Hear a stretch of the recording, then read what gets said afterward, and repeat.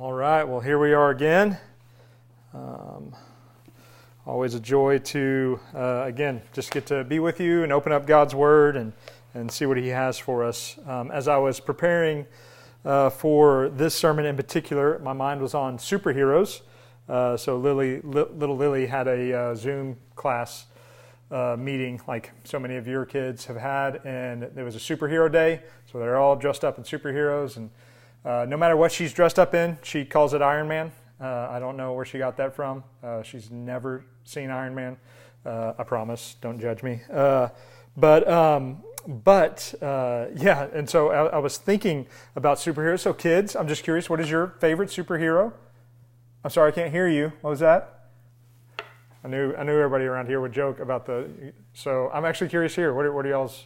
Jason, what's your favorite superhero? You mentioned him, Iron Man. Iron Man, your favorite superhero. Dan? We like to say Wonder Woman. Wonder Woman. Okay, awesome. Randy? Spider-Man. Spider-Man. Chris? Probably the Hulk. Hulk? Okay, so parents, I'm curious, y'all can talk about, so the Incredible Hulk, that's my favorite superhero. So I have different ones. I wouldn't want to be the Incredible Hulk because that just feels inconvenient, all he has to go through. But he is definitely my favorite. I just really enjoyed. Maybe he'll get his own movie thing one time, and hopefully it won't be horrible. But I was, as I was thinking about superheroes, and I don't know if you've ever considered this, like why do we enjoy, why do we want to be superheroes? What is it about superheroes that really we're enamored with? Obviously, they're beautiful and handsome. Obviously, they have superpowers. They're famous. Obviously, they can, some of them can fly and have the ability to leave hard spots or just travel whenever they want. Some of them can read minds, and so they know exactly how to respond every time, although I think reading minds could get really horrible after a time. I think even some of them that are, obviously have superhuman strength, and they can, protect themselves and protect others, or speed and accomplish so much in a short amount of time. And so there's all of that, and there's lots of reasons I think we admire superheroes. But I think we admire and long for superhero powers in some, fun way. But I think part of it's because we really struggle to embrace something about ourselves. It's just the simple truth that we hate that we have limits. We really hate that about ourselves. We hate our cognitive limits, that we can't think as deeply and as profoundly and as long as we would like to. We don't like our mental and emotional limits, that even sometimes we feel like we can't, and we really can't even control our own mind or our own emotions. We don't like that we have physical limits, that we can't do all the things we wish we could do. We don't like that we have our productivity limits, that there's a limited amount of time and a limited amount of time to get things done, and we're limited within even that little amount of time that we have. And we really struggle with the reality that we have limits.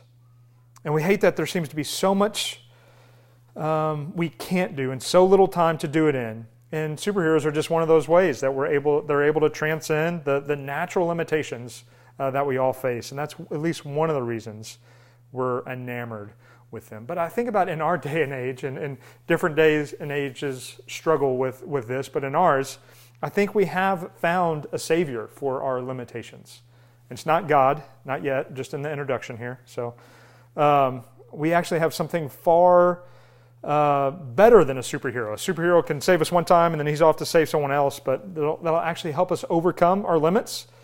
Something even better than God, because God has created us with these limits. Something that doesn't necessarily help us fly or by ourselves or give us superhuman speed, but it does help us exceed our limitations in many ways and try to blow through them at least. And this is, of course, technology. And its trusty little sidekick, our smartphones. And I'm not sure which one's the superhero and which one's the sidekick. I'm sure they're both villains at times. But these are some of the things that we cling to and really look to save us from really the God-given limits that we all have, that we all have been created with. Even just consider that. Do you use technology or other things in your life to try to overcome the limits that God gave you, that God put on you and me. Consider for a moment, how often do you rebel against the fact that you are finite, the fact that you are limited? What might it even look like to embrace your limits? Some of us might even need convincing that would actually even be a good thing to do. Why should we embrace our limits? Isn't it good to overcome them? Maybe even some of you are baptizing them with Christian ambition, wanting to do all that you can for God while ignoring the very way that God made you. So insert Psalm 131. God's exhortation to us to lay down sinful ambition and pursue a life of limitation. Does that sound kind of funny? At some point, we might spend a little more time on just this reality, but for now, Psalm 131 will really be a great place to start as we consider just the reality that we need to lay down sinful ambition and pursue a life of limitation. One thing also I want to share before I read Psalm 131 is I'll quote both of these books throughout our time, but a couple books I've read just recently that have been really helpful in regards to understanding this principle. One I've mentioned in some places is The Ruthless Elimination of Hurry by John Mark Comer. Really easy listen. He's a preacher and he reads it on Audible, so if you have Audible, it'd be a really great book to listen to. And then another one is The Common Rule by Justin Whitmell Earley. And I just read that one on the Kindle, didn't listen to it. But it was actually written by a merger and acquisition lawyer. And so I love that because it's a book about accepting our limits and kind of pressing against the busyness of life. And actually, anybody that's a good friend of mine that's a lawyer are the busiest people I know. And so I just love that a lawyer wrote that book. And so I'd highly commend those books to you, and you'll hear about them as we work through Psalm 131. But Psalm 131, this is a passage that kind of invites us just to, there's a different tone in all of these Psalms. I love how the tone of Psalm 46 and Psalm 130 and 131 and even 121 next week, the tone's a bit different. And 131 is a pretty big adjustment from the two Psalms we've been in so far. It's even in your Bible maybe titled the Psalm of Confidence. But it's almost one of those ones like the passage that Randy called us to worship with. It just kind of invites you to meditate on it, invites you to kind of dwell on it. It reads like that. And so let me just kind of read this over you. Maybe you'll look at it in your Bible as you follow along. Maybe you'll just close your eyes and let these words wash over you. But just three simple verses. Psalm 131. It says, "O Lord, my heart is not lifted up. My eyes are not raised too high. I do not occupy myself with things too great or too marvelous for me, but I have calmed and quieted my soul. Like a weaned child is my soul within me. Like a weaned child is my soul within me. O Israel, hope in the Lord from this time forth and forevermore." I'm just going to read it one more time. Again, just hear these words over you. Just consider them. Maybe now that you've had a moment to hear them, maybe even as I read them the second time over you, they can even convict or encourage or comfort, lead. So Psalm 131. "O Lord, my heart is not lifted up. My eyes are not raised too high. I do not occupy myself with things too great and too marvelous for me. But I've calmed and quieted my soul like a weaned child with its mother. Like a weaned child is my soul within me. O Israel, hope in the Lord from this time forth and forevermore." And so in these first two verses, or in this first verse and these first statements that David makes, we see him really kind of lay down what I was talking about is this sinful ambition. And we see him state it in really kind of three different ways. He's talking about his heart not being lifted up. And in the Hebrew, as many of us have heard so many times before, that heart is kind of the central piece of all of our choices and thoughts and emotions. And it's basically him, who he is in his essence. That he's saying he's not being prideful and having this kind of personal sinful ambition, that his heart is not lifted up in this way. And then his eyes are not raised too high. This is whatever your eye was focused on is what your energy was put towards. It was your goal. It was your ambition. It was your drive. It could have likely been his professional goals as a king. It could be what you're wanting to do with your life, what you're considering to use your time and energy and your talent and your gifting towards. And he's saying, my eyes are not raised too high, that I've laid down sinful ambition in that area of my life, at least for this moment. And then obviously that I do not occupy myself with things too great and too marvelous for me. He's not caught up in this kind of arrogant intellectual ambition that he thinks he knows everything about everything. But he says he doesn't.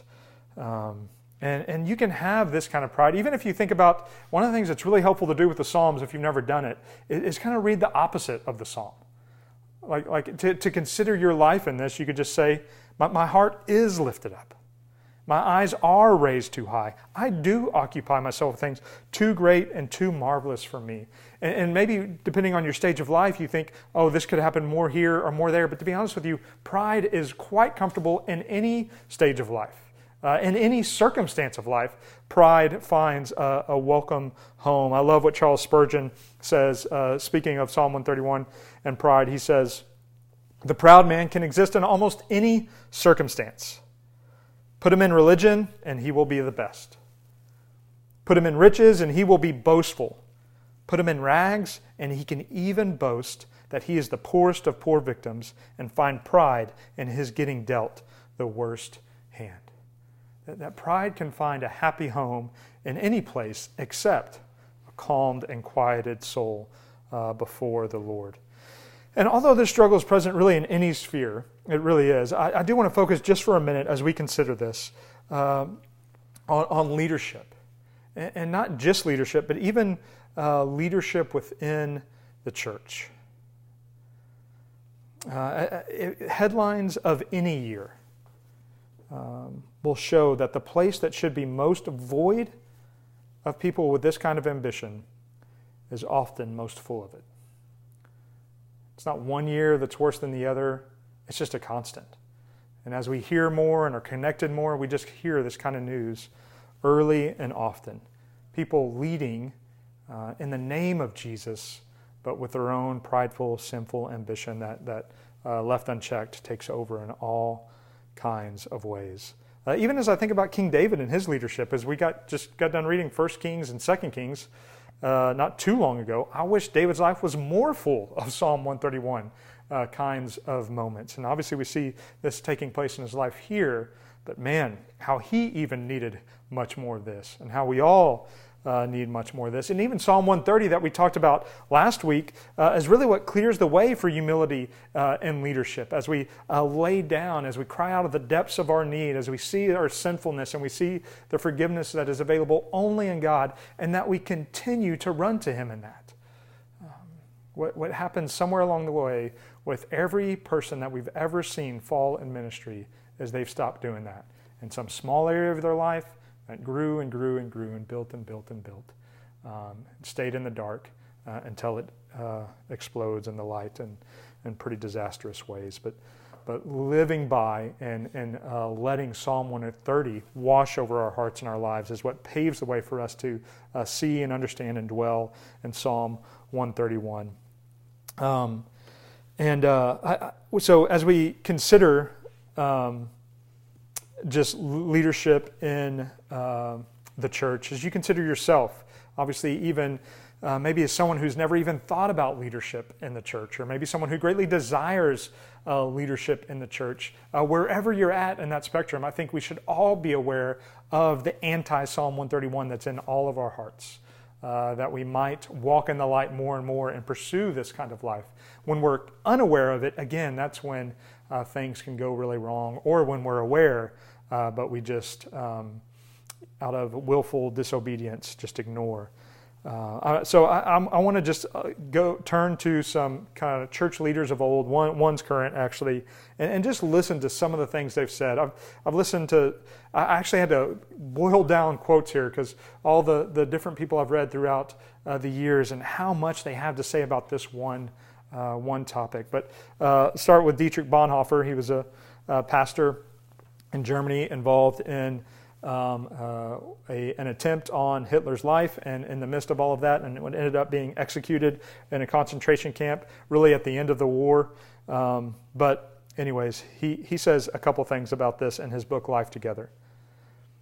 He says, the church does not need brilliant personalities, but faithful servants of Jesus and the brethren. Not in the former, but in the latter is the lack.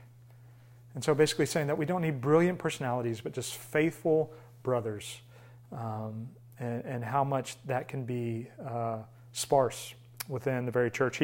He goes on to say this as well. He says, the question of trust, which is so closely related to that of authority, obviously, is determined by the faithfulness with which a man serves Jesus Christ, never by the extraordinary talents which he possesses. In church, we get that wrong. We do. We just get that wrong so often. We put our trust in incredible gifting and ignore a devotion to Jesus. May it not be so. May God help us. I'm sorry, I'm going to go on. He says, never by the extraordinary talents which he possesses. Pastoral authority can be attained only by the servant of Jesus who seeks no power of his own, who himself is a brother among brothers, submitted to the authority of the word. So if we ever are just around people, or if we ever start to see this in ourselves, where we've just started to feel like we're a little better than in some kind of way, that is the very thing we need to flee from. And so often, even in our church culture, that can be encouraged and overlooked. I love what I was at a conference probably 8-9 years ago now. J.R. Vassar, he's a local pastor here in Grapevine. I really enjoy him. And he had a lot to say, but he just asked this one question that was so good for my heart at the time, still so good for my heart, and maybe it will be for yours as well along these same lines. He just said, why not be content with whatever sphere of influence God has given you? It's just a super good question, just to ask and answer of yourself. Again, this can be within the church, this can be outside of the church, but what is it that makes us discontent with the sphere of influence God has given us? And then ending with Spurgeon again, he was also real helpful in Psalm 131. I've read a lot about Psalm 131 throughout the years. But Spurgeon says this. He says, ascertaining his own capacity, speaking of someone, ascertaining of his own capacity, he will be foolish if he aims at which is beyond his reach, straining himself and thus injuring himself, such as the vanity of many men, that if a work be within their range, they despise it and think it beneath them. The only service which they are willing to undertake is that to which they have never been called, and for which they are by no means qualified. What a haughty heart must he have who will not serve God at all unless he may be trusted with 5 talents at the least.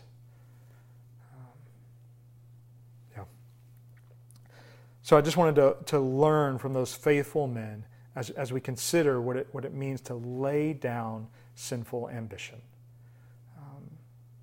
And I think there's a time for ambition. God gives us desires and gives us gifts, and there's times to pursue things. But man, we should be able to take a long pause and consider the sinful desires that are caught up in our ambition. And Psalm 131 helps us do that. And then laying down of sinful ambition is one, not the only thing, but one of the main things we must do to enjoy a calm and quieted soul. And so David goes on in verse 2 and says, but I have calmed and quieted my soul, like a weaned child with its mother, like a weaned child is my soul within me. Man, we've all seen this picture and the opposite of this picture. We've all seen a child that's ready to nurse in its mother's lap, and it is the opposite of a calmed and quieted soul. It's a really good picture of us. It's a really good metaphor, but this beautiful picture here, a child that is full, it is no longer in need, but just simply sitting with the one that was so kind to provide. And a mother and a baby simply enjoying each other. The metaphor just highlights, one, our physical limitations, actually. and the way God designed us, even as babies, even as mothers. A baby cannot provide for itself. It is completely dependent upon someone else. And a calm soul is one that has been satisfied in the way God has made us to be satisfied. So that's how we pursue and enjoy a calm soul, not in the way we've devised ourselves to be satisfied, but there's a way God has devised us and planned us and made us to be satisfied, and we achieve a calm soul by understanding and pursuing that. But how often do we pause to consider that God created our soul to be satisfied actually in a particular way? We don't pause and consider, so we get caught up by every whim our culture throws at us.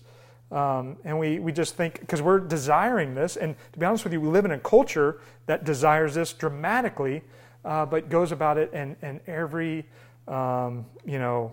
every kind of different way. And some of the worst ways, and often we just join in with the American culture, which is basically the American dream of a satisfied soul, and God's way of satisfying our soul most often flies in the face of all of that. And the reality is there are decisions we can make to orient our soul around how God has created us that will help lead to this calm and quieted soul. But instead of pursuing these things, or even pausing to think about it, we often can also just spend our energy and our time trying to change our environment. We're like professionals at thinking if we just change our circumstances, we'll finally attain this kind of peace. We're like the LeBron James of that. Like we just, maybe it's better since The Last Dance, I say the Michael Jordan of that.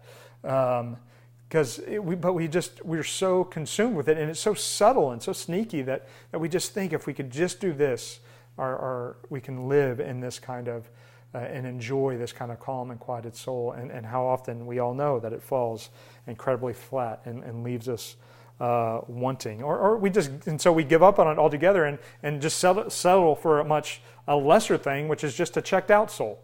So like, okay, I haven't been able to achieve this calm, quieted soul, so I'm just going to check out and get the best I can out of that.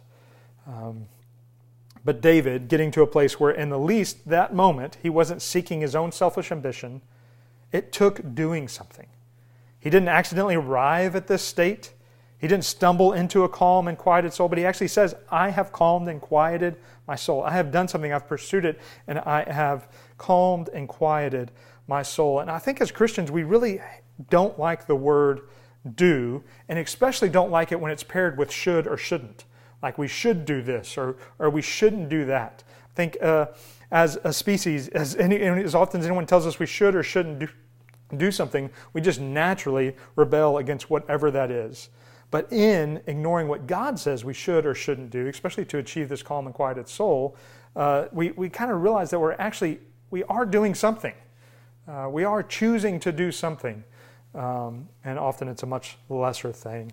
And so with these last two verses, I'm actually just going to borrow heavily from the Common Rule, again by Justin Earley. And he suggests 8 practices that are really helpful and help orient our life around who God is and what He's done. And this is just, again, commonly known as a common rule. I love it. In the other book by John Mark Comer, he says this about a common rule. He says, what a trellis is to a vine, a rule of life is to abiding. It's a structure. In this case, a schedule and a set of practices to set up abiding as the central pursuit of your life. It is a way to organize all of your life around the practice of the presence of God, to work and rest and play and eat and drink and hang out with your friends and run errands and catch up on the news, all out of a place of deep, loving enjoyment of the Father's company. And so as we consider just 4 things that we need to resist, and then in a moment we'll consider 4 things we need to embrace, can be helpful in us considering how do we orient our lives around pursuing this calm and quieted soul. What are some things we can actually do to pursue that? And so in no particular order, here are 4 things that might be helpful for you as you pursue this. 1, just fast from something for 24 hours a week. just take a moment each week for 24 hours to fast from something in your life. Obviously, just the Scriptures have a consistent call to this in the Old Testament and in the New Testament. And it's somewhat of a lost practice in the church today, or it can be. I see it returning more and more, at least among pastors and church leaders. So I hope it returns more and more as a church body, that we would consider fasting from something 24 hours for each week. The elders actually just continue to fast on Tuesdays and pray for you and seek the Lord in that way. And just in a culture of indulgence and in lives of indulgence, let's be honest, let's not blame it on the culture. Let's just talk about our own lives. In lives of indulgence, it's really healthy for us to put limits on ourselves just for 24 hours to say, you know what, I could, but I'm going to choose not to. And I'm going to choose a better thing instead. And I'm going to seek God. So consider fasting from something for 24 hours each week. And then a common one we say all the time, but consider cutting down curtailing your media hours to some kind of number. In the book, he suggests 4 hours a week. It'd probably be really helpful to even know where you're at, like to consider how much media you consume, how much social media you consume, how much media you consume for entertainment. Consider taking a log and considering what that looks like, considering how many times you play games on your phone or your iPad, social media, and consider this. Like with things we need to resist, again, sometimes we don't realize that when we give ourselves over to something, even our phone or our games, we're giving ourselves also over to someone who has plans for us and has plans for our time, and that person is not God. In this case, it's billionaires who are experts in designing things that will gobble every free moment of time up that they can and sell it to advertisers. And to think that we don't fall prey to that, and to think that doesn't have an influence on us would be naive and be a bit arrogant. And so just consider, what does it look like to cut down some of the media intake that you take in each week as something to resist. One of the things I've been really enjoying is, he suggests, it's the third one, turn your phone off for 1 hour a day. Some of you can do more than that and you'll be fine. Some of you could really struggle. I really enjoy his honesty there. He talks about his job as a lawyer and how he's just got real times where that can be really hard depending on what's going on at work and what projects are going on. But even having this rule means that on occasion maybe you may break this rule, but it's the exception. It's not the norm. And so that could you try just turning off your phone for 24 hours, turn off your phone for 24 hours a day, every day. I'm just joking, but I can't hear you laughing, so it doesn't work. So turn your phone off for 1 hour a day. And I'll tell you, if there's anything incredibly soul draining, it's just giving our phones and people 24/7 access to us.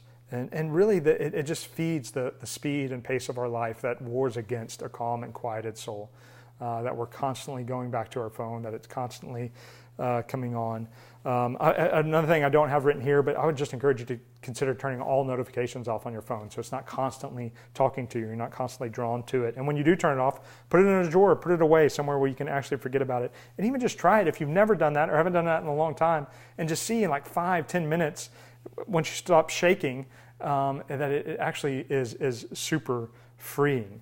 And then another thing we should kind of consider, a practice we should put in place to help us resist, is also just consider every day going to the Scriptures before you go to your phone. I just think about even David, again, the one that pursued this calm and quieted soul. As we think about his prayer life, as we think about his love for the Scriptures, his writing of Psalm 19, where he just expounds upon the Scriptures and how beautiful and awesome they are. I think in reality, many of our lives would resemble, we think that way more about our phone than we do the Scriptures. And it's, to be honest with you, it's something we just need to acknowledge to some extent and begin to take steps and reorient our minds, reorient the habits in our life where we can start to feed on God's Word before our mind is pulled in so many different directions. And so as we think about the things to resist, as David calmed and quieted his soul, we go on to verse 3 where we consider what David meditated on. What kind of filled this calm and quieted soul? It's the fountain from which it all flows. O Israel, hope in the Lord from this time forth and forevermore. more. As I was even mentioning, it may say in your Bible that this is a psalm of confidence. And we see here, who is that confidence in? It is in the Lord. The reason we shouldn't hope in our pride or hope in our ambition or hope in our ability to figure everything out is because there is something unspeakably better to hope in. The Lord is the only sure investment of our time, the only sure investment of our hope. Hope in the Lord is the only honorable goal of our ambition.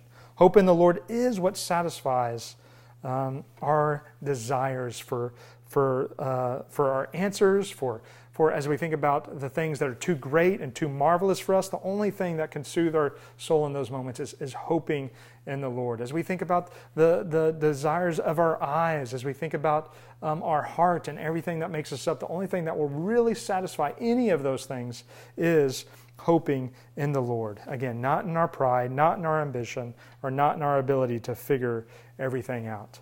But as Christians, we're not seeking often this calm and quieted soul as a means, or we shouldn't seek this calm and quieted soul as just a means to an end. This isn't just an empty, quiet soul, but a full soul, a soul full of hope in the Lord. I hope we can enjoy and a hope we can share together. And so again, how can we order our life around this kind of hope in the Lord? So as we consider some things we should resist, here are some things that you just consider to embrace as you think about what are practices I could put in place in my life that will help me, well, one, show a life that hopes in the Lord, but two, create a life that grows in its hope for the Lord. And so again, four things we need to embrace, and again, this is from the common rule. One, just morning, afternoon, and nighttime prayer. Just consider scheduling times of prayer. I remember reading Eugene Peterson, and he said he would always put like times of prayer on his calendar. And so when people would ask him, he's like, hey, can I schedule a meeting with you at that time? And he'd be like, man, I've got another meeting at that time. And some of us would feel actually bad about that, but don't we? Don't we have another meeting during that time if we're longing to go before the throne of God and pray to Him? And so even, again, this is written by a merger and acquisition lawyer who works many, many hours and is still able to pursue morning, midday, and nighttime prayer. So just something to consider as just kind of markers in your day to reorient your heart and mind towards hoping in this God and even having a calm and quieted soul in the midst of maybe a really hectic day, which is surely what King David was in the midst of as well. Another thing to embrace is one meal with someone every day. So every day having a meal with someone. Families, if you don't do this, you just have to start. You have to try. You have to move towards this. If you're maybe in the habit of just, you know what, you just chill out and watch TV, or you've got older kids and you all just do your own thing and eat real quick, and you just got to make a hard turn there and enjoy. I just think of how much we've laughed so hard over the dinner table, what stories have been told over the dinner table, bonds that have been forged over the dinner table. But then also if you're just a single man or woman, this one could be harder if you live alone, especially right now. But if you have roommates, have you considered eating together with him? Have you considered Justin Early? He actually gives this example of they moved to D.C. when he was going to law school and they had to live in this really cheap place. But the one rule of that place was that they had to be present for dinner every night. And he said people he would have never gotten to know very well, he became deep friends with, because just that regular habit of eating around a table together with others. And so even if you're a single man or woman, this can actually be really important and really pivotal and helpful for your life. Consider eating a meal with someone every day. And then again, obviously right now, if you're a single and you live alone, this can be hard for you right now. But maybe even if you're single, maybe you'd be willing to ask a family, in the midst of this, or if you can, I don't know, you figure that out. But when life is normal, you can ask a family, hey, can I have a meal with y'all once a week? A close family that you're close to, and see if they'd be willing. I mean, obviously they could say no. It'd be weird. It'd be rude, but they could. And so then you just go to another family and never talk to that other one again. I'm just joking. That's bad. That's wrong. You shouldn't do that. Reconcile and all of that. But anyways, have one meal with someone every every day. Try to do that as much as you can. And then one of the things, this is just actually really new for me and Ginger, is embrace a Sabbath, a very true day of rest. To be honest with you, me and Ginger are 2 weeks into this. So we've both read the Ruthless Elimination or Hurry, which is really helpful, gave us some common goals and language and desire, and really the Lord used that. And so it's really helped us, and it's been really, really sweet. And so I would just encourage you to think about what an actual day of rest is. It's not just a day off where you get other stuff done, but actually a day of resting in the Lord, pursuing Him, enjoying the good things that He's provided for you, but really considering resting in Him, and maybe even for those days having some of those higher restrictions about not being on your phone and not checking certain things so you can spend time with each other and have good food and good drink and good conversation. And then lastly, weekly, have 1 hour of conversation a week with a friend. Just to be embodied, be present, and to be with people that you're talking deeply about who you are. Someone's getting to know you. I love, he may have got this from somewhere else, but in this book he talked about friendship being vulnerability over time. That's what friendship is. And so 1 hour a week, where maybe it's little by little, and maybe it's much, that you're vulnerable with, and time continues to stack up, and you get to know each other and enjoy each other. So consider that. So in regards to all this, in regards to Psalm 131, just some things to consider as you think about including some of these as a kind of a common rule in your life. One, just maybe if this is all kind of overwhelming, consider adopting 1 or 2 of these things into your life and just starting from there. Obviously, the 1 hour a day of phone could be really helpful. The scripture before phone, those 2 things in and of themselves could be really helpful for anyone. Also, be gracious with yourself. Like, be really gracious with yourself in all of this. I felt that much of this today.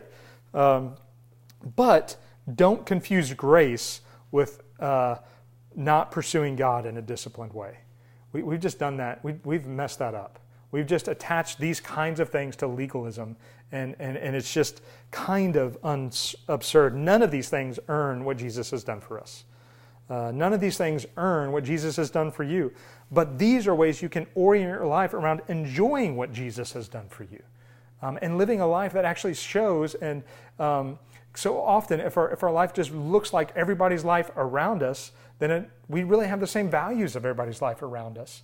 But to form our habits around the fact that God has loved us and we want to love Him and love others, these are what some of these things hope to do. So don't confuse grace and legalism. Be gracious with yourself, but these are not legalistic pursuits, or they're not even in of themselves. And then realize this, that you already have a functional rule of life. We all do. I got this Trinity Presbyterian Church, Brian Davis, a church that meets downtown Fort Worth. He's done a lot of work on all of this, and so I stole a couple of these points from him. This one's his. He says, the problem is that it's probably not conscious and intentional, talking about your functional rule of life. We unconsciously engage in all kinds of practices every day that shape our hearts, habits, and loves. As Annie Dillard says, how we spend our days is, of course, how we spend our lives. It's a very simple and very deep statement.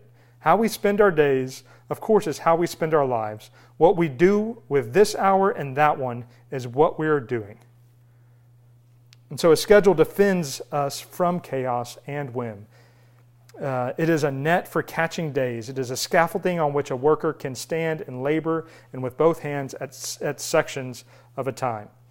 The advantage of an intentionally planned rule of life is that it guards us from living lives that we don't actually want to live.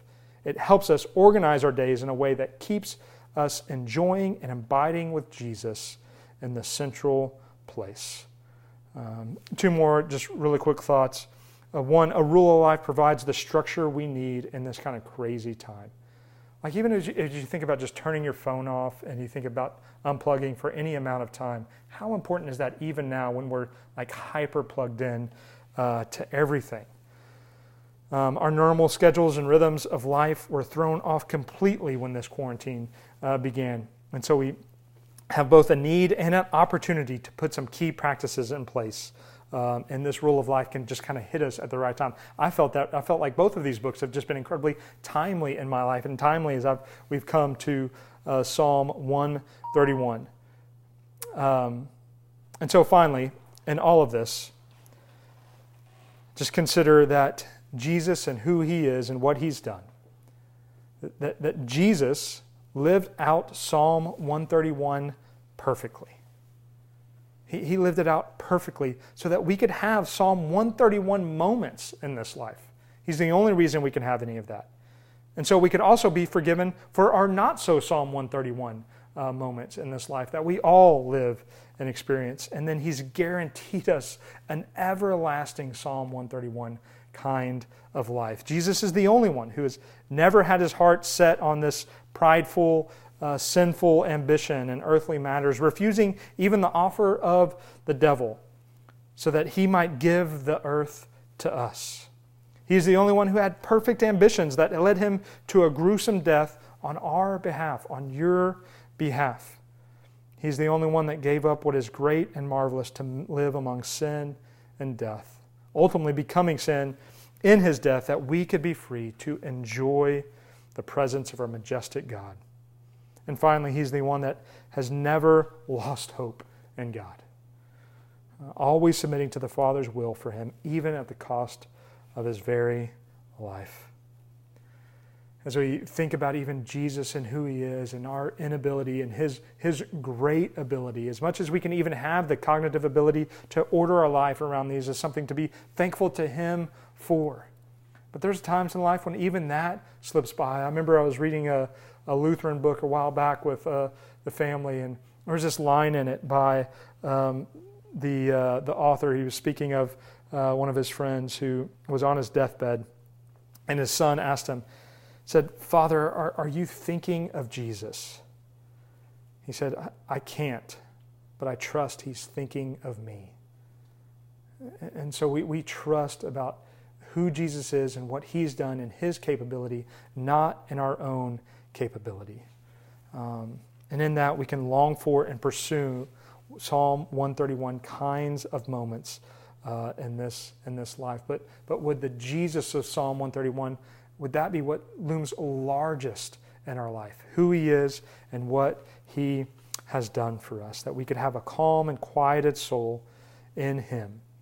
And that is where we can find this eternal kind of hope. And then I love just this last exhortation. This is where I end. O Israel, hope in the Lord from this time forth and forever, from this time forth and forevermore. So, brother and sister, let me just say that. Hope in the Lord from this time forth and forevermore. Wherever you are, start hoping in the Lord right now. Keep hoping in Him and continually return to this hope from this time forth and forevermore. Let me pray for us towards that end.